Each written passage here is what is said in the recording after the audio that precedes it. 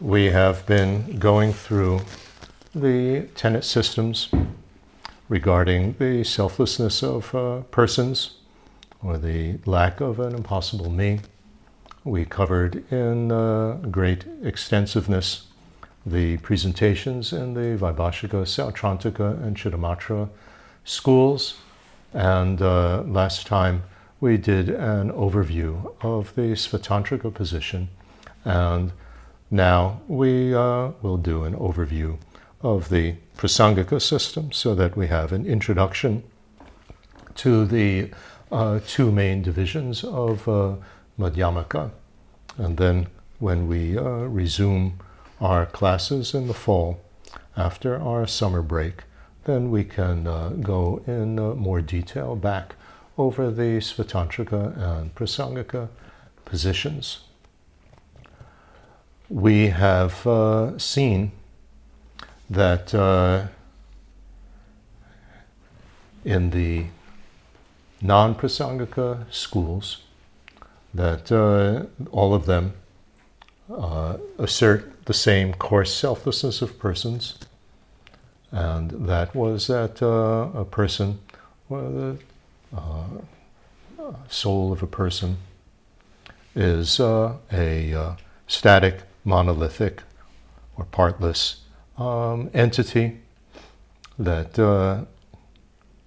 can exist independently of a body and a mind, of aggregates, specifically in terms of liberation. That was that absence is asserted as an affirming or an implicative negation in Vaibhashika, and all the others asserted as a non-implicative negation. Then the subtle selflessness is not asserted of persons, is not asserted by Vaibhashika. We get that starting with the Sautrantikas, and that was that a person does not exist as a self-sufficiently knowable phenomenon. In other words, we already have established that the self is an imputed phenomenon. It's an imputation on the aggregates, but what is being refuted here is that nevertheless it can be known self-sufficiently without the basis appearing first, in other words, something of the aggregates, and then the person as an imputation on that. And we saw that was necessary because a person is a non-congruent affecting variable, which is neither a form of physical phenomenon nor a way of being aware of something. So it doesn't have a form or anything like that of itself, so it needs a basis in order to appear in cognition, whereas the Vaibhashika said it could appear all by itself. So we had that as the subtle selflessness of persons. In the Prasangika system, what it asserts as the coarse selflessness of persons is the same as the subtle selflessness of persons asserted by the others, so that a self of a person is a self-sufficiently knowable phenomenon. That's taken as the coarse selflessness. If we understand that, we would understand the coarse selflessness of that the others assert, but this is the main focus for that.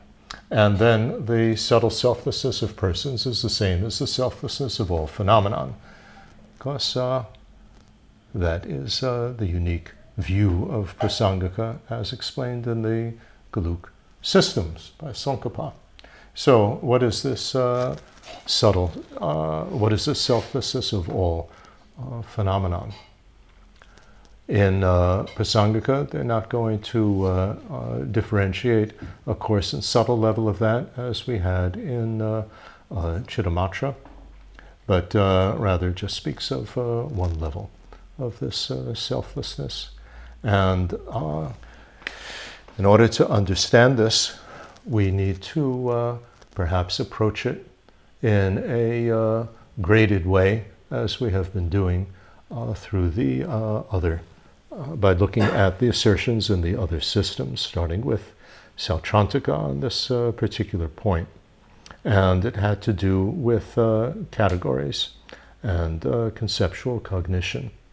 And in the Sautrantika system, if you recall, there is a defining characteristic mark or feature, which is in all non-static phenomenon, on the side of all non-static phenomenon, and it has the power by itself to establish that this is a validly knowable phenomenon. So we've been describing that as it somehow encapsulating the phenomenon and making it into a thing.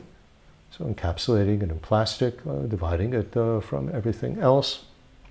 And this defining characteristic feature is what allows, is what distinguishing, the mental factor of distinguishing focuses on or pays attention to, so that it is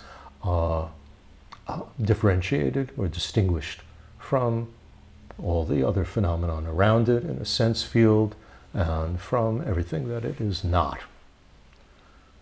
That's this defining characteristic mark that makes it into a thing.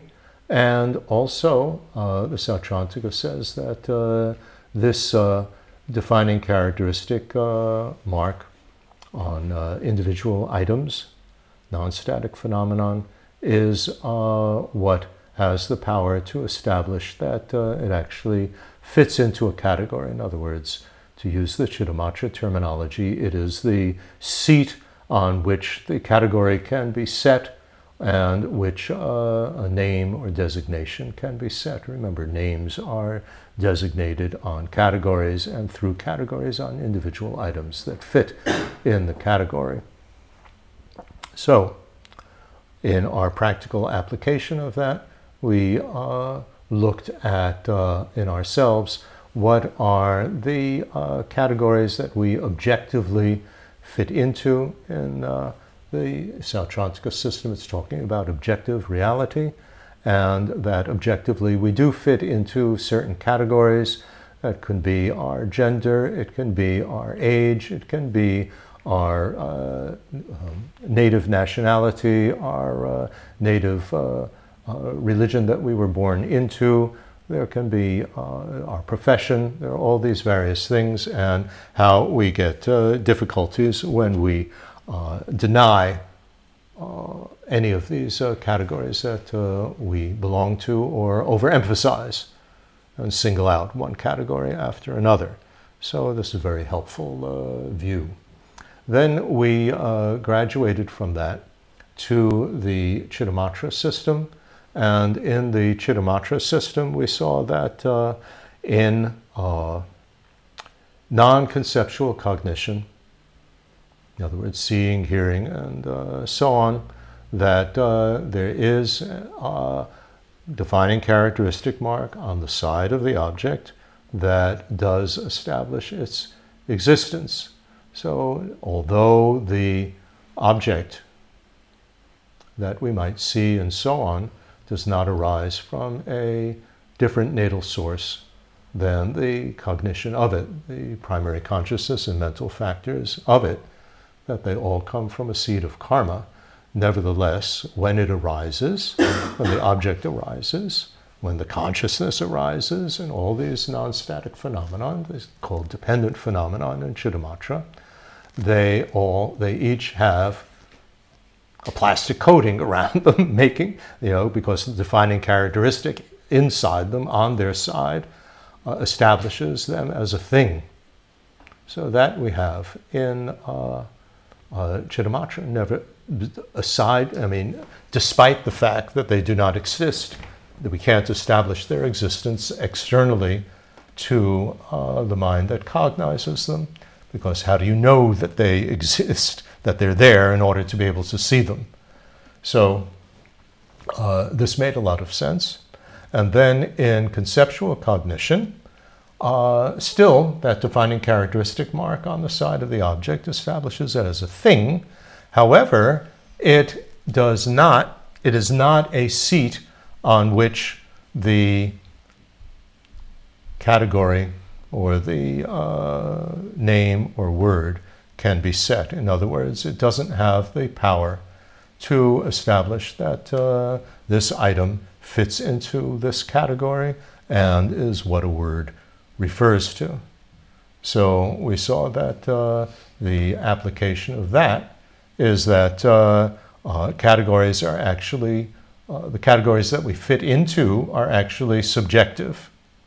That if we are working with categories such as loser and someone that nobody loves and things like that, that we don't objectively belong in that type of, fit into that type of category, that is totally dependent on the person's concept, the categories in which they fit us.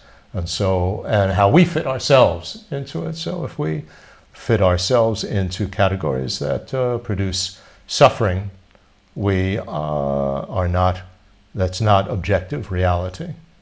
That we can also look at ourselves in through, or regard ourselves through different categories and in a sense diminish the amount of mental suffering that we would have. Okay, is that clear? Then we went on to Svatantrika last time, and we saw that Svatantrika says that that defining characteristic mark by itself doesn't have the power to either, on the side of the object, we agree that it's on the side of the object, findable there, but they say that it doesn't have the power by itself to establish that this is a thing, to establish the existence of something as a validly knowable phenomenon. And in terms of how do we establish it, and it does, and I should remark, and it doesn't have the power by itself, like Sautrantika says, to establish it as fitting into a category. So those 2 points, that the defining characteristic on the side of the object by itself can establish that it's a thing and establish what category it fits into, that objectively that is the extreme of absolutism. That is the Sautrantika position. So that is negated. But also what they negate is that what will be the Prasangika position is that things are established as phenomena are established as a knowable phenomenon merely by the power of mental labeling with a category and designation with words, and that they fit into the category also merely by means of the power of mental labeling with categories and designation with words. So that is the extreme of nihilism, according to Svatantrika, and it refutes that as well. So it says that we can only establish, that the existence of something and the fact that it fits into a category can only be established by that combination of the defining characteristic feature on the side of the object and the mental, the category and designation, the category of a validly knowable thing, and the category of a watch or a toy or whatever it might be. And so with that, we have the Svatantrika position, and the Svatantrika position was established primarily with consideration of caste in India, that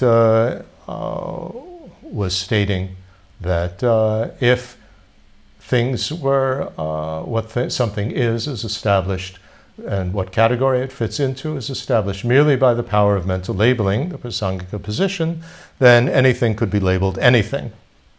And a beggar could be labeled a king.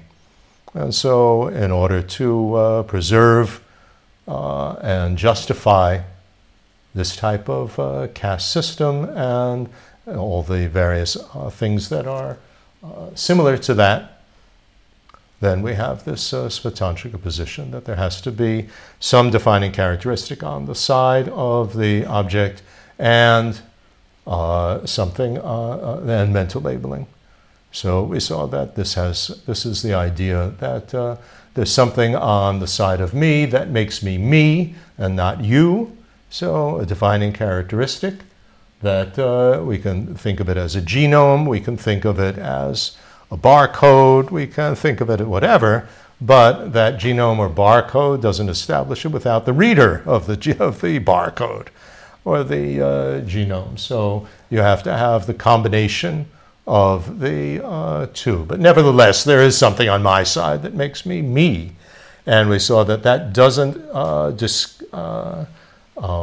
exclude the possibility that of the pus water nectar conundrum, of the fact that to a certain group of beings, by convention, they will experience something as pus, that would be the hungry ghosts or the clutching ghosts. As water, humans would experience as that, and nectar, the gods would experience like that. So we have an application of that there are certain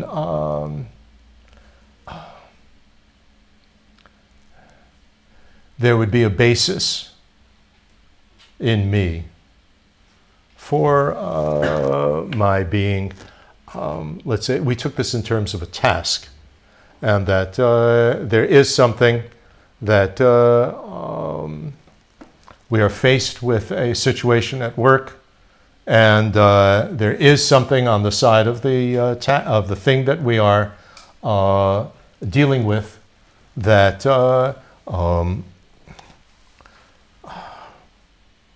makes it valid for us to label it as a task and so on. But whether we label it as a horrible task or we label it as a challenge is basically up to us. But nevertheless, there is something there. It's not a nothing that we are labeling like that, an amorphous nothing. You have a question? Yeah, the thing that's there, you say it's a hard task, or saying hard is already like one of these points of view? Well, a hard or a complex task, what is complex for and difficult for one person could be easy for somebody else. So that also is, that's subjective, actually. But we're talking about what something is. Is it an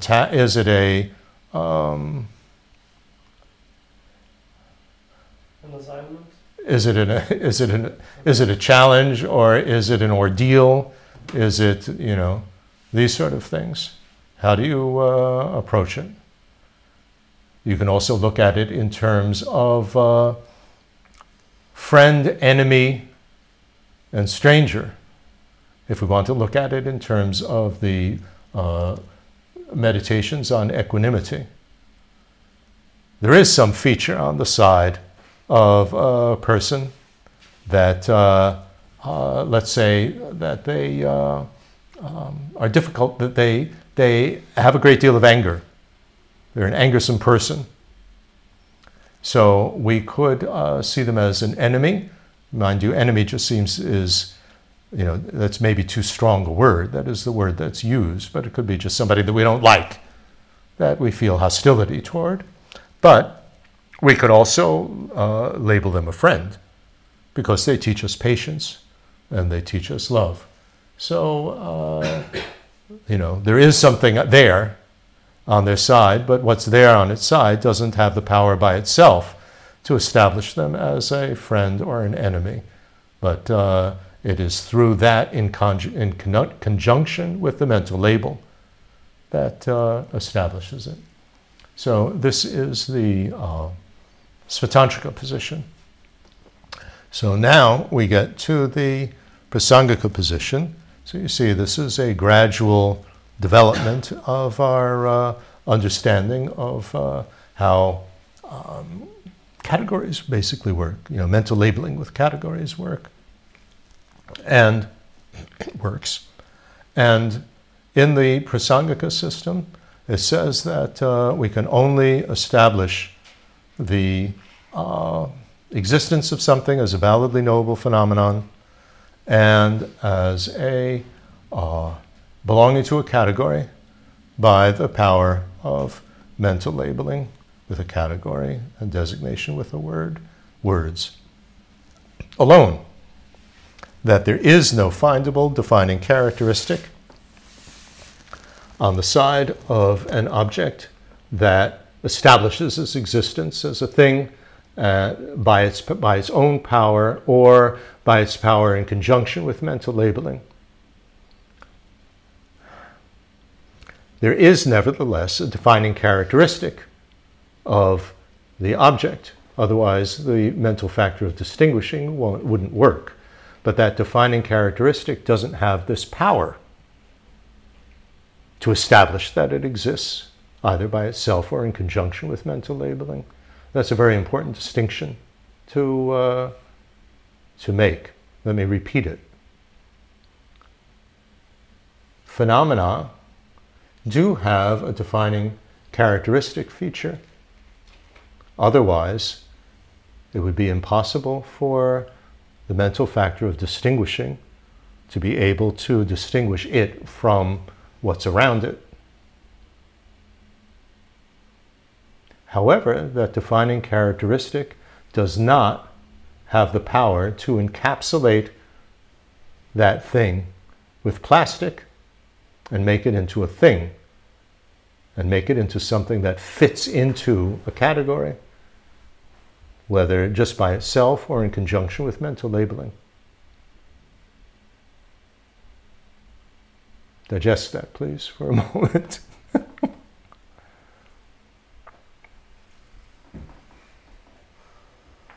We don't want to fall to the nihilist position that nothing has a defining characteristic mark. Then you wouldn't be able to,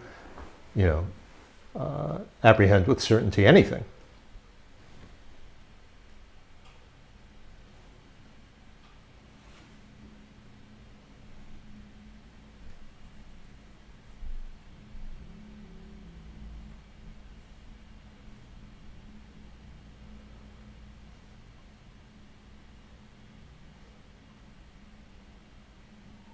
So what does that mean in practical terms? I can see you because I see the body first, and then I see you, the person, together with the body, because you doesn't have any form. So there has to be some basis for you appearing.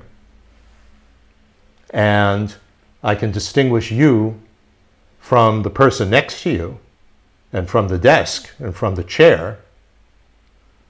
But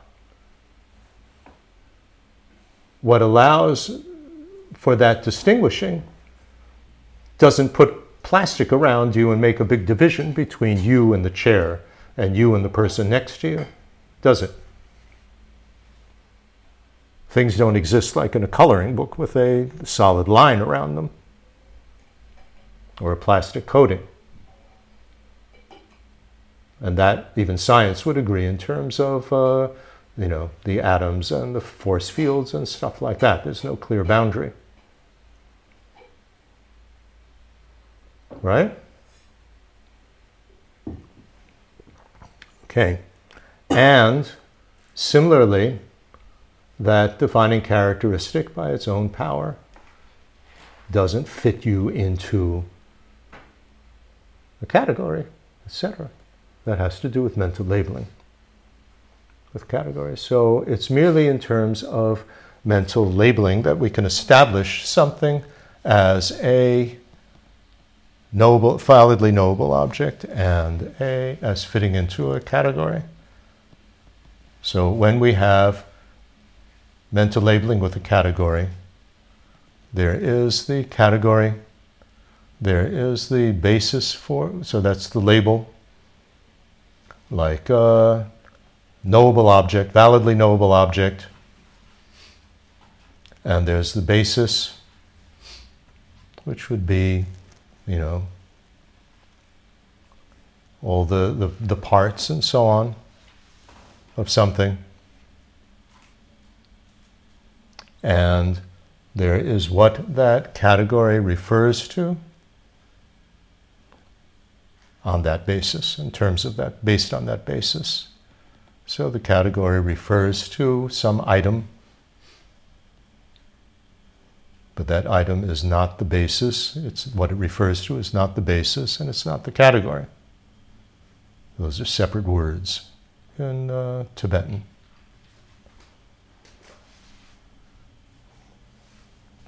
So, what is an apple? So there's, skin and the fruit and the seeds and the stem and all this stuff. And what is an apple? That's the category apple, and the word apple. It's referring to, what does it refer to? It refers to an apple. That's what the referent object is called. So it's the referent object on the basis of the skin and the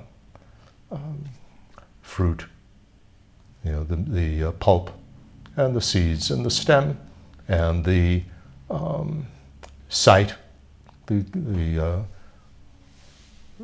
red shape, the sound when you bite it, the feel of it in your hand, the taste, the smell, on the basis of all of that, and the continuity over moments, on the basis of all of that.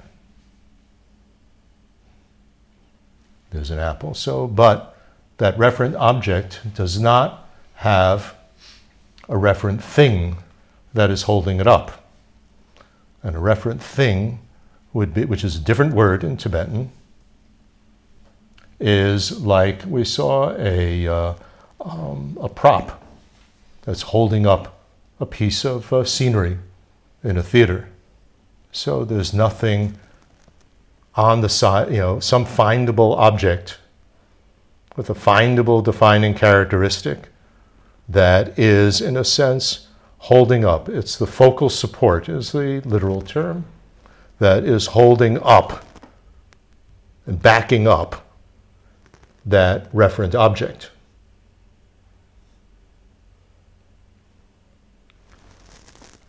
And that absence of such a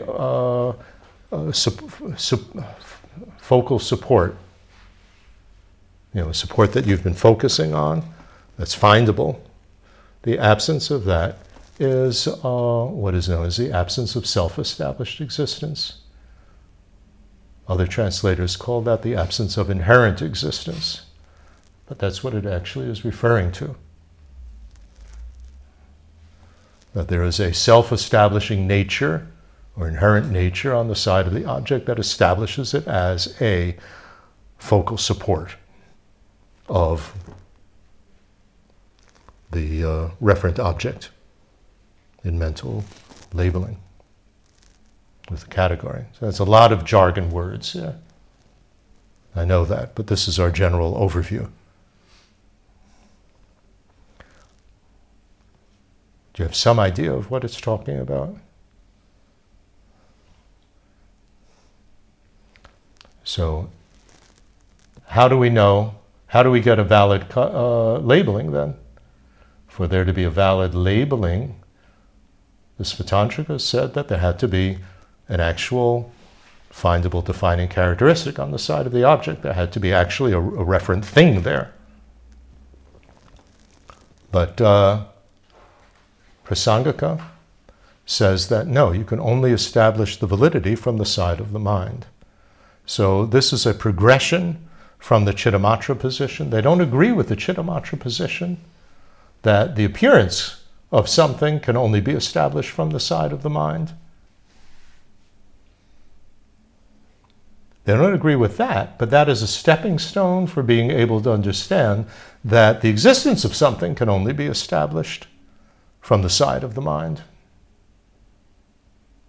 So again, we have this stepping stone type of thing. The appearance of something, according to Prasangika and Sautrantika, Svatantrika, is established not only from the karmic seed, which establishes all the, the tendency.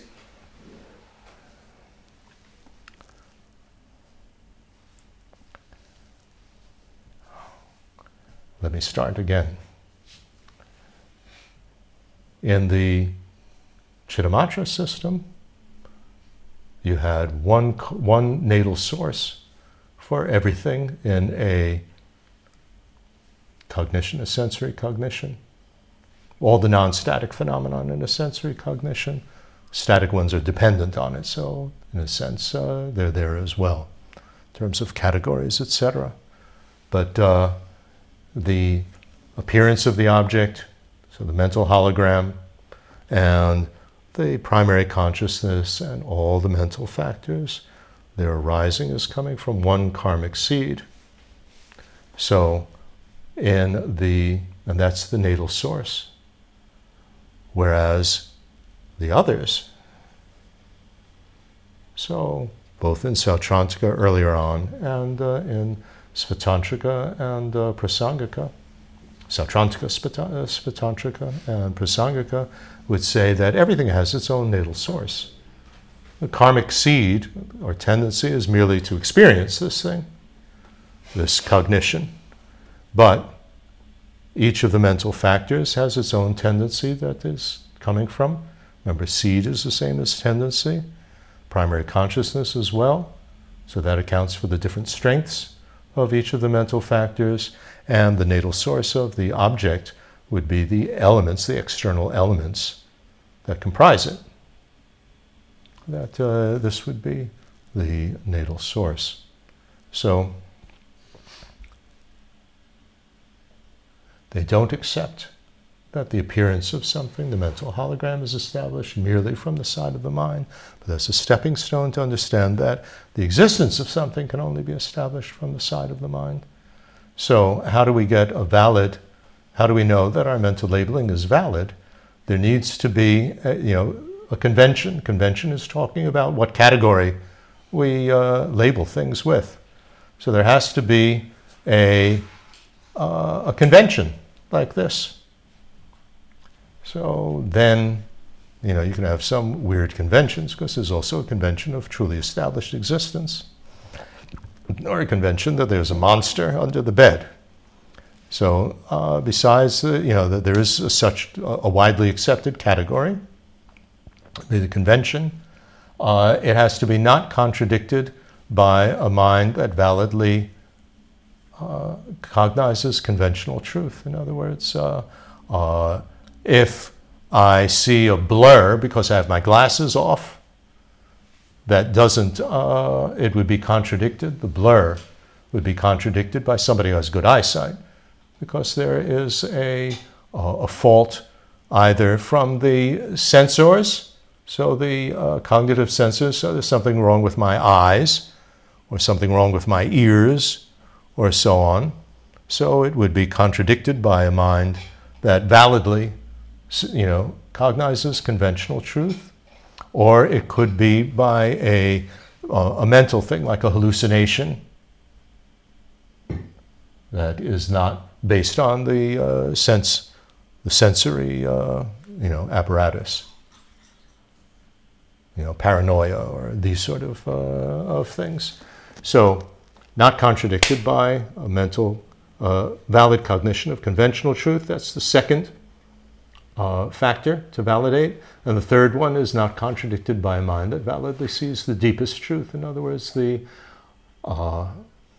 absorbed concentration, the non-conceptual absorbed concentration of an Arya that would see that there's no such thing as truly established existence. So although there can be a convention of truly established existence, and everybody with valid cognition of conventional truth, other than a Buddha, would see it as, truly established existence, that phenomena are truly established. It's contradicted by an Arya's non-conceptual total absorption on voidness. So those are the three criteria, and those three criteria are from the side of the mind. There's nothing on the side of the object that validates things. This is the Prasangika position, and it makes a lot of sense if you think about it. What are we looking at in this room? What are we actually looking at? Even going back to the Vaibhashikas, there are all these particles. There are no boundaries, there are no lines around things, there's no plastic around things, is there?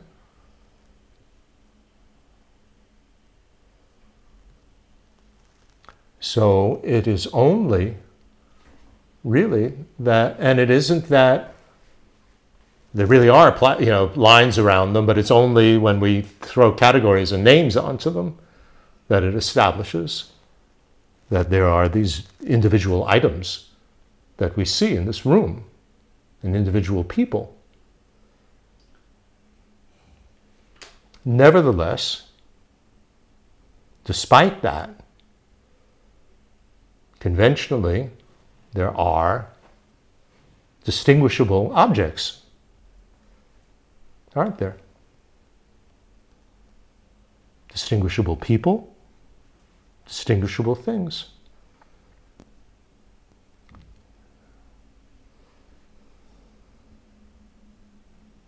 So an example that I often use is with emotions.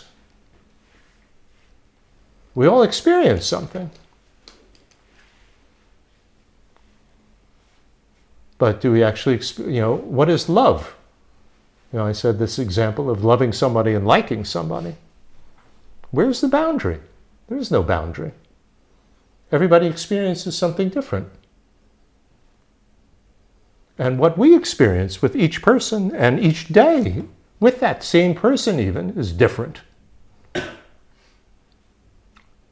We fit it into a category, and that category is a convention with a definition that we find in the dictionary, that some group of, ancient people decided upon.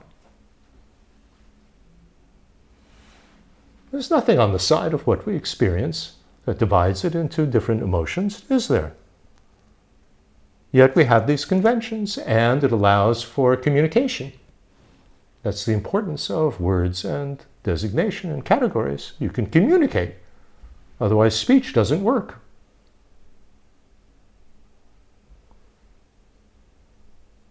So, conceptual cognition with categories and words is necessary.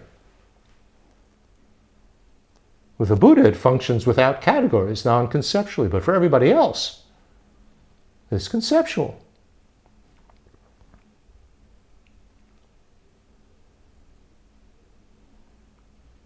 Problem with conceptual is that it gives the appearance that things truly fit into these categories. But that you get rid of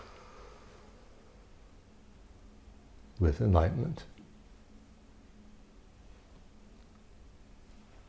Okay? So, this is the Prasangika position. So there are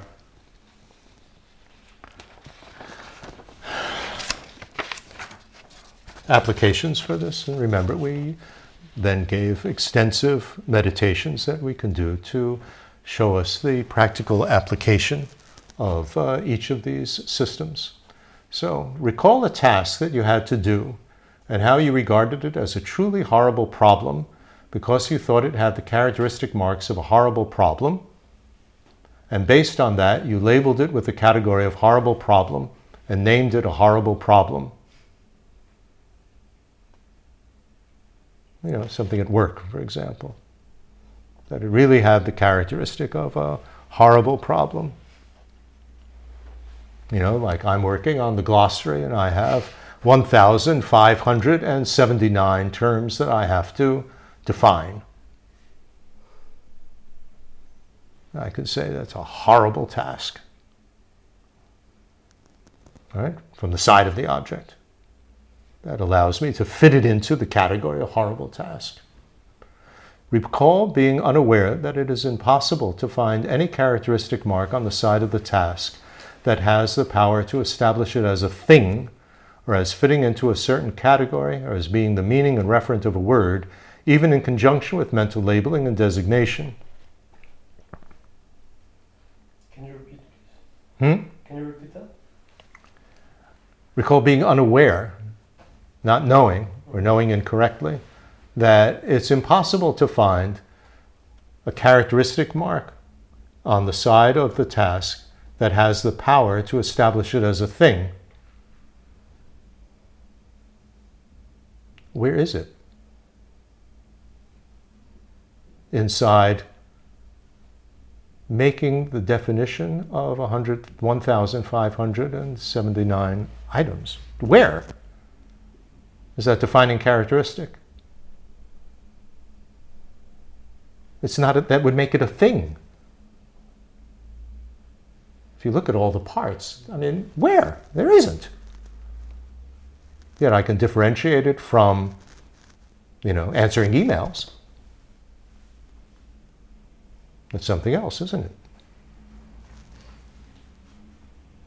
And it's impossible, remember, being unaware of the fact that you can't find a characteristic mark that has the power to establish it as fitting into the category of a horrible task and being the referent of what I'm calling a horrible task, even in conjunction with mental labeling. And then you identify the disturbing emotions, destructive behaviors, and suffering you experience as a result of such unawareness. For instance, becoming overwhelmed and stressed because you believed the task was inherently impossible and being angry with your boss for asking you to do it.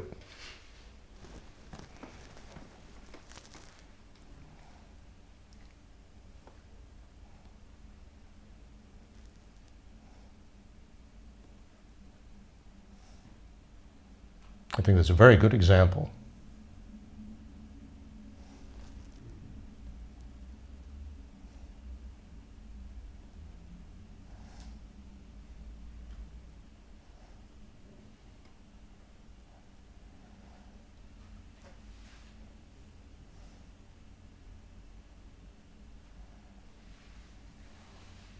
Even if you deconstruct the task into each individual moment of things that you have to do, what puts it all together into being a thing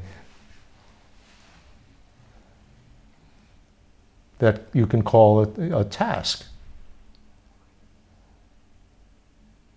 But it is a task. It's an assignment by convention. Because we have words. And words describe things. They designate things.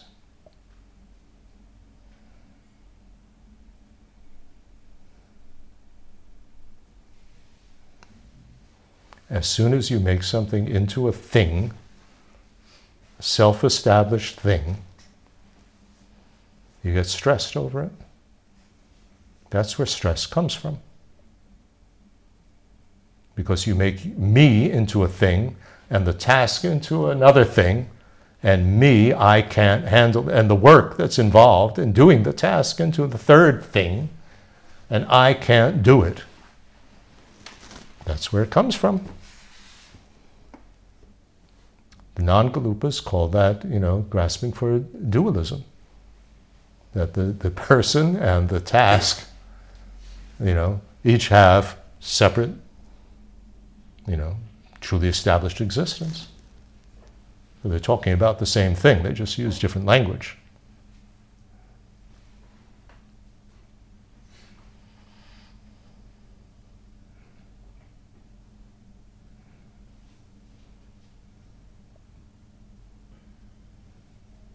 And as soon as you start thinking, this is a horrible thing, and me, I can't possibly do it, and how dare they ask me to do it, poor me, look at all the suffering that comes from that. Look at all the stress and unhappiness and pressure.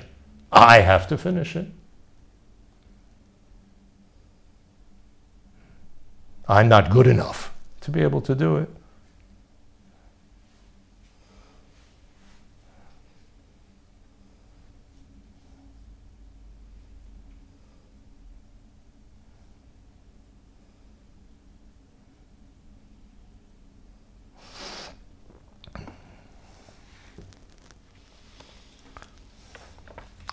So then you deconstruct the task and see that it has arisen dependently on many causes and conditions, and that it relies on many parts, and is merely the referent object of the mentally labeled category task and the word task. There is no findable self-established referent thing, the task, backing up this referent object. Is there?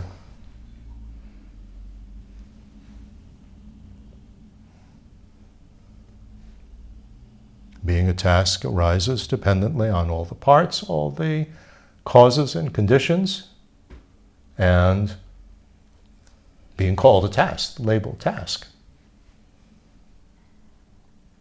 The convention, isn't it?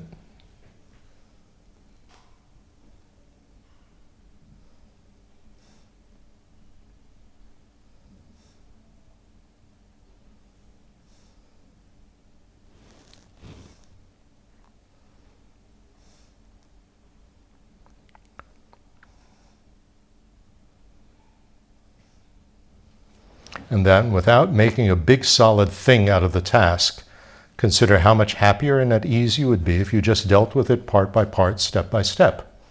That's what I always say, just do it. Just do it. Without worrying about me and the task and all of that, just do it. My mother, who seemed to intuitively understand this, to at least some level, used to say, just do it straight up and down. Just do it.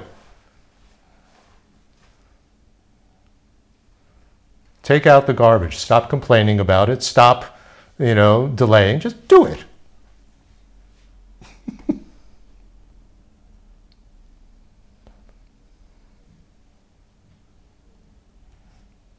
That's the way to make life much easier for yourself.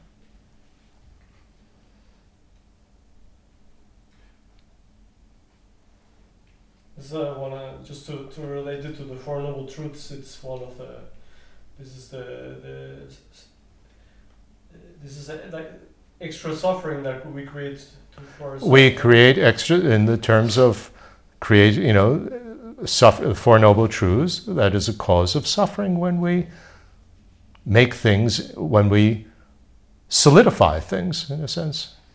To think that there's something on the side of the task that solidifies and makes it into a thing. And then we, project all sorts of, that's horrible and I can't do it and stuff like that. And what gets more profound is when you apply this to me, to yourself.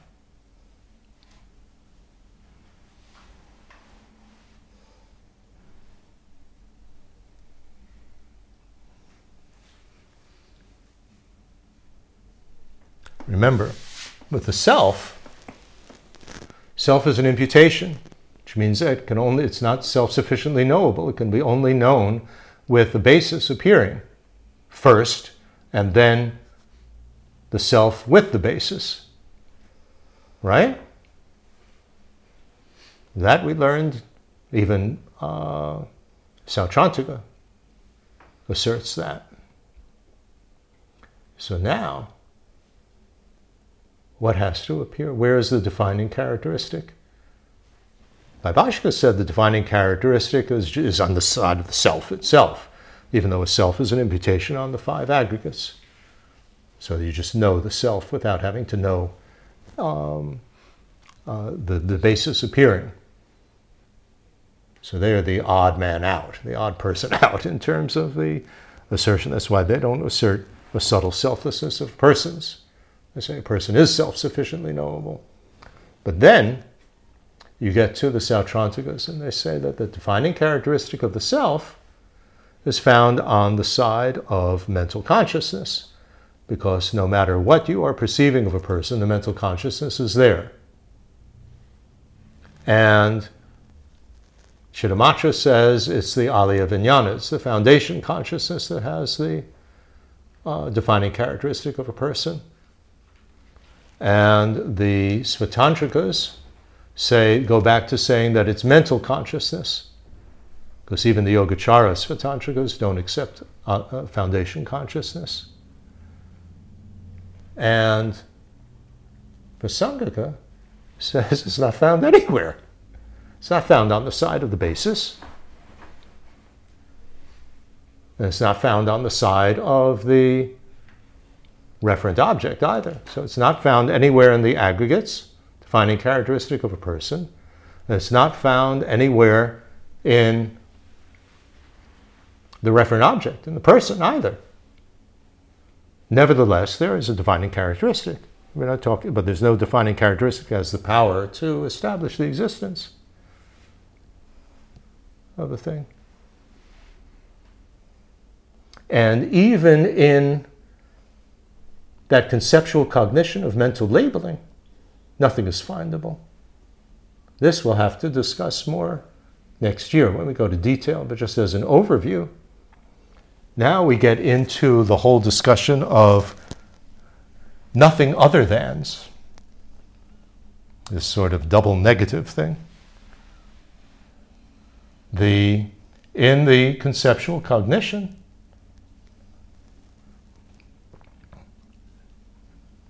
even that the category, there's nothing findable on the category, on the side of the category that makes it into the category. So it is what is left when you exclude everything that is not the category. So it's nothing other than the category. So the category is specified. These nothing other thans are known as specifiers. It's specified by nothing other than the category. And so is the referent object. Referent object is nothing other than the referent object. And that is equivalent to the object, the mental hologram that appears in your conceptual cognition. And the defining characteristic as well is nothing other than the defining characteristic. Even that can't be found. Only it can be specified as nothing other than itself. So by using this method of nothing other than, it's apoha is called in Sanskrit, the apoha theory, the nothing other than theory. That's how you can specify things, but you can't specify things in terms of a findable defining characteristic on its side of anything.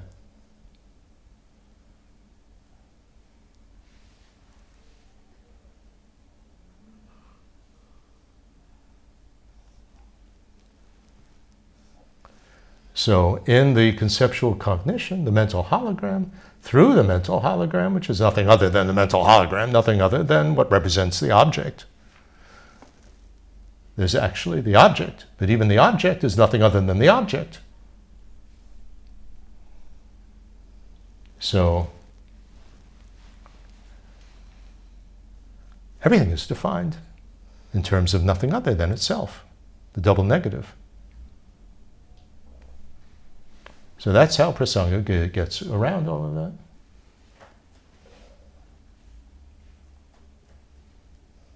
And you had a hint of this even in the Upanishads before that.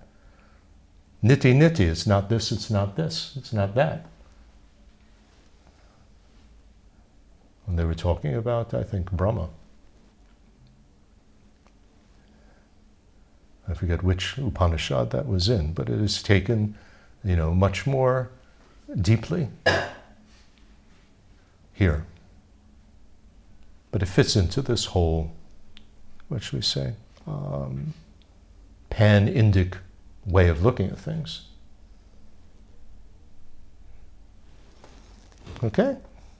And then, although we haven't practiced and filled out these meditations, then we go and we do Donglen with ourselves and take on that suffering that we have from that unawareness, that arises from that unawareness, and give ourselves the understanding. And then we think and we shift that with compassion to others. Doing Donglen with ourselves is based on the determination to be free, renunciation. And then we shift it to others and think about how all the suffering that they experience because they make a big thing out of everything and a big thing out of themselves. And then do Donglen with them. That's the extensive meditation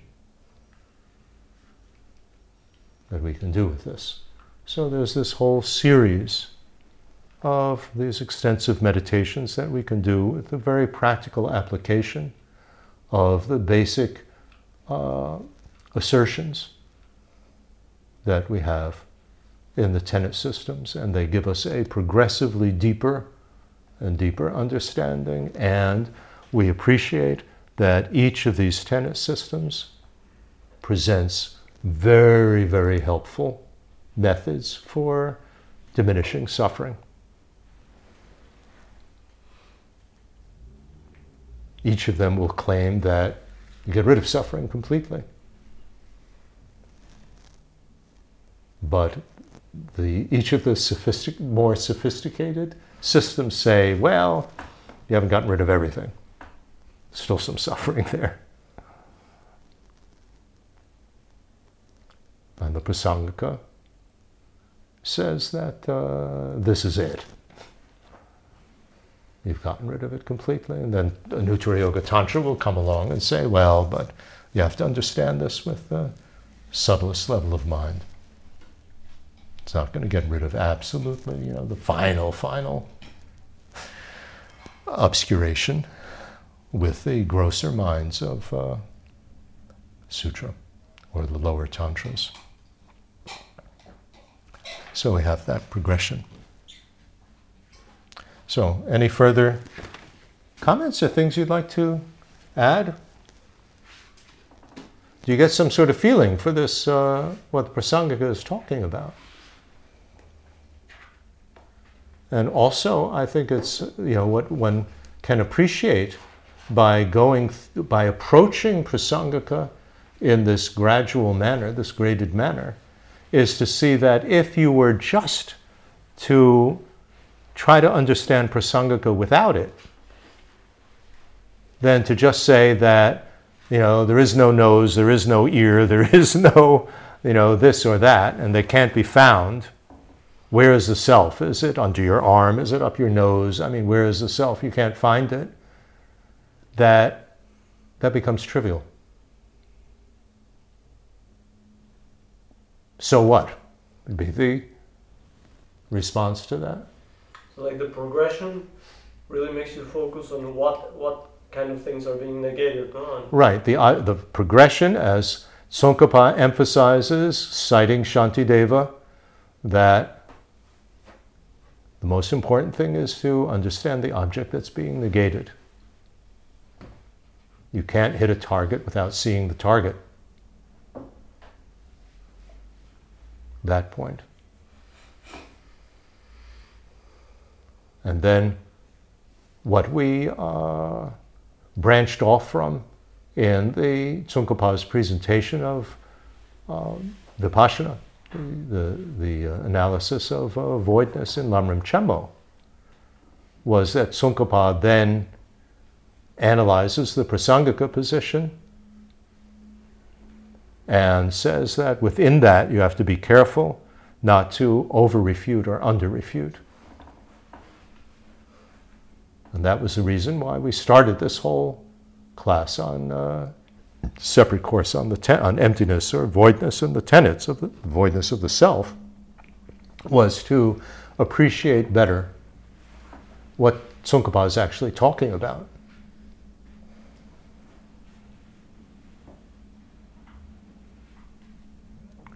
So that's what he's talking about. One has to understand this whole context of mental labeling with categories, what it actually is about. And then we can go into, within mental labeling with categories, differentiate the conventional truth of what something is from how something exists. And what aspect is, valid and what's invalid within that. Okay? Did you say that the Prasangika will not agree with the same natal source? The Prasangika will not agree with whom? The same natal source. The same natal source. How do you call it? The same natal source. Yeah. Right. Prasangika does not agree with the Chittamatra that the mental hologram, the appearance in a cognition, and the primary consciousness and mental factors in that cognition all come from one karmic seed, the same karmic source. It doesn't agree with that. It says there are external phenomenon. There are external phenomenon that arise from their elements as their natal source. Different causes. From the various causes and so on, and it's not just within your cognition that they arise from them. Yeah, also your consciousness. And your consciousness and how you see it comes... also some others. Right, from karma comes the situation of experiencing them. Karma is it depends on what system of karma you want to use, but it is the compulsiveness that drives you into perceiving something, or thinking something, or saying something, if we use the simplest presentation of karma, or that compulsively will shape your body as you do something, or shape the sound of the voice as you say something. There's many different presentations of karma. Some are more complex than others.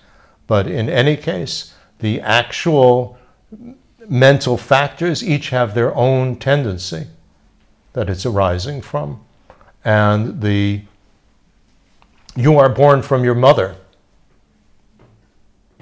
That's not negating that aspect.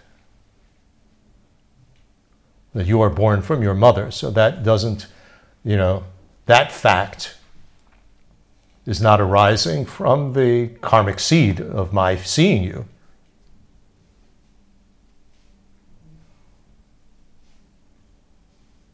In other words, there are many, many causes and conditions for my seeing you, for that mental hologram. That mental hologram is also arising because there is a body, a person.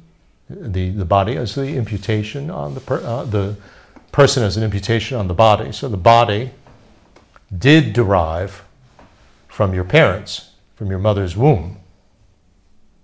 But the way you see and the appearance is coming from your consciousness. The hologram is coming, but the hologram is not just coming from the karmic seed. There is a corresponding body. Yeah, but then if there wasn't all these causes, you cannot even see that.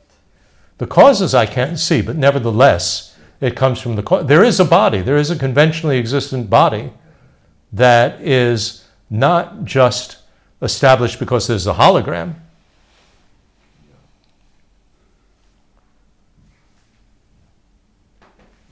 But it is there. I mean, this gets very, very complex. This is why we need to go in more detail, because, for instance, when we are, all of us are looking at you, there's an imputation on the body there. The hologram that each of us sees is different. So is there a common locus, common denominator that we're all looking at? Well, Chittamatra says no, it comes from shared karma. Sautrantika would say, yes, we're all looking at the objective body that's there. And even Svatantrika would say that there is, a common locus there. But it gets very complicated when you want to analyze that from a Prasangika point of view. Are we all seeing the same body? Well, there isn't that, you are a self-established thing, that body, and each of us sees something different on the basis of that. And what a limited being and what a Buddha sees is different. But they're all looking at the same thing. That's there, pointable. There is nothing there. There is nothing self-established there that everybody is looking at. Except for nothing other than mental. Nothing other than that body. It can be specified.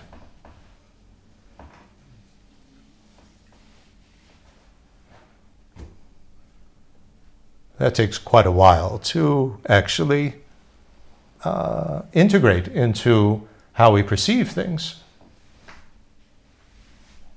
Are we all seeing the same thing? Well, depends on how you understand same thing, isn't it? That's why we need to go in much more detail after our summer break. These are the things that we will examine. But as an overview, what hopefully we take from this is a taste of what Prasangika is talking about, and to see that it is actually very practical. That's the main message of all these, the presentation in all these tenet systems, that they're very practical. They're not just abstract theory. But you have to really think about it and see how it applies. What is it actually talking about? And that is based on refuge. Being totally convinced that everything in the Dharma, in the teachings, is intended to help eliminate suffering. Therefore, it is up to us to analyze and think and try to figure out how any particular teaching helps to eliminate suffering, not just take it as some intellectual theory. And if you really take that safe direction from the Dharma, that's what it means. I'm convinced that this is a way to overcome suffering. Therefore, it's up to me to try to understand it.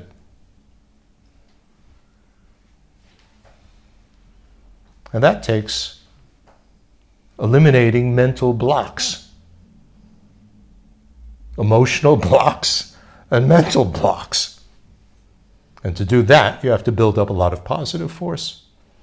And remember, we were saying positive force is particularly in terms of Mahayana, that you're opening up and thinking to benefit all beings and working to benefit others.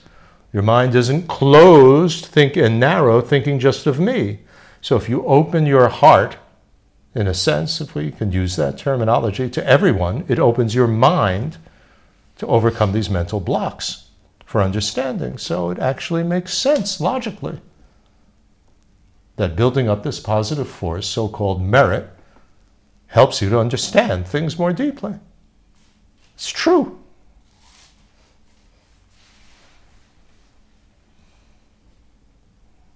And one needs to have confidence in that. That's why in the presentation of the 7 Arya jewels, Seminaria gems. The first one is this confident belief. If you translate it as faith, it gives a whole different flavor. But you have to actually be confident that the Dharma teachings are true in order to really take them seriously and work with them and think more deeply. That's the basis. And to believe that they are true, you use logic, you use various means of valid cognition.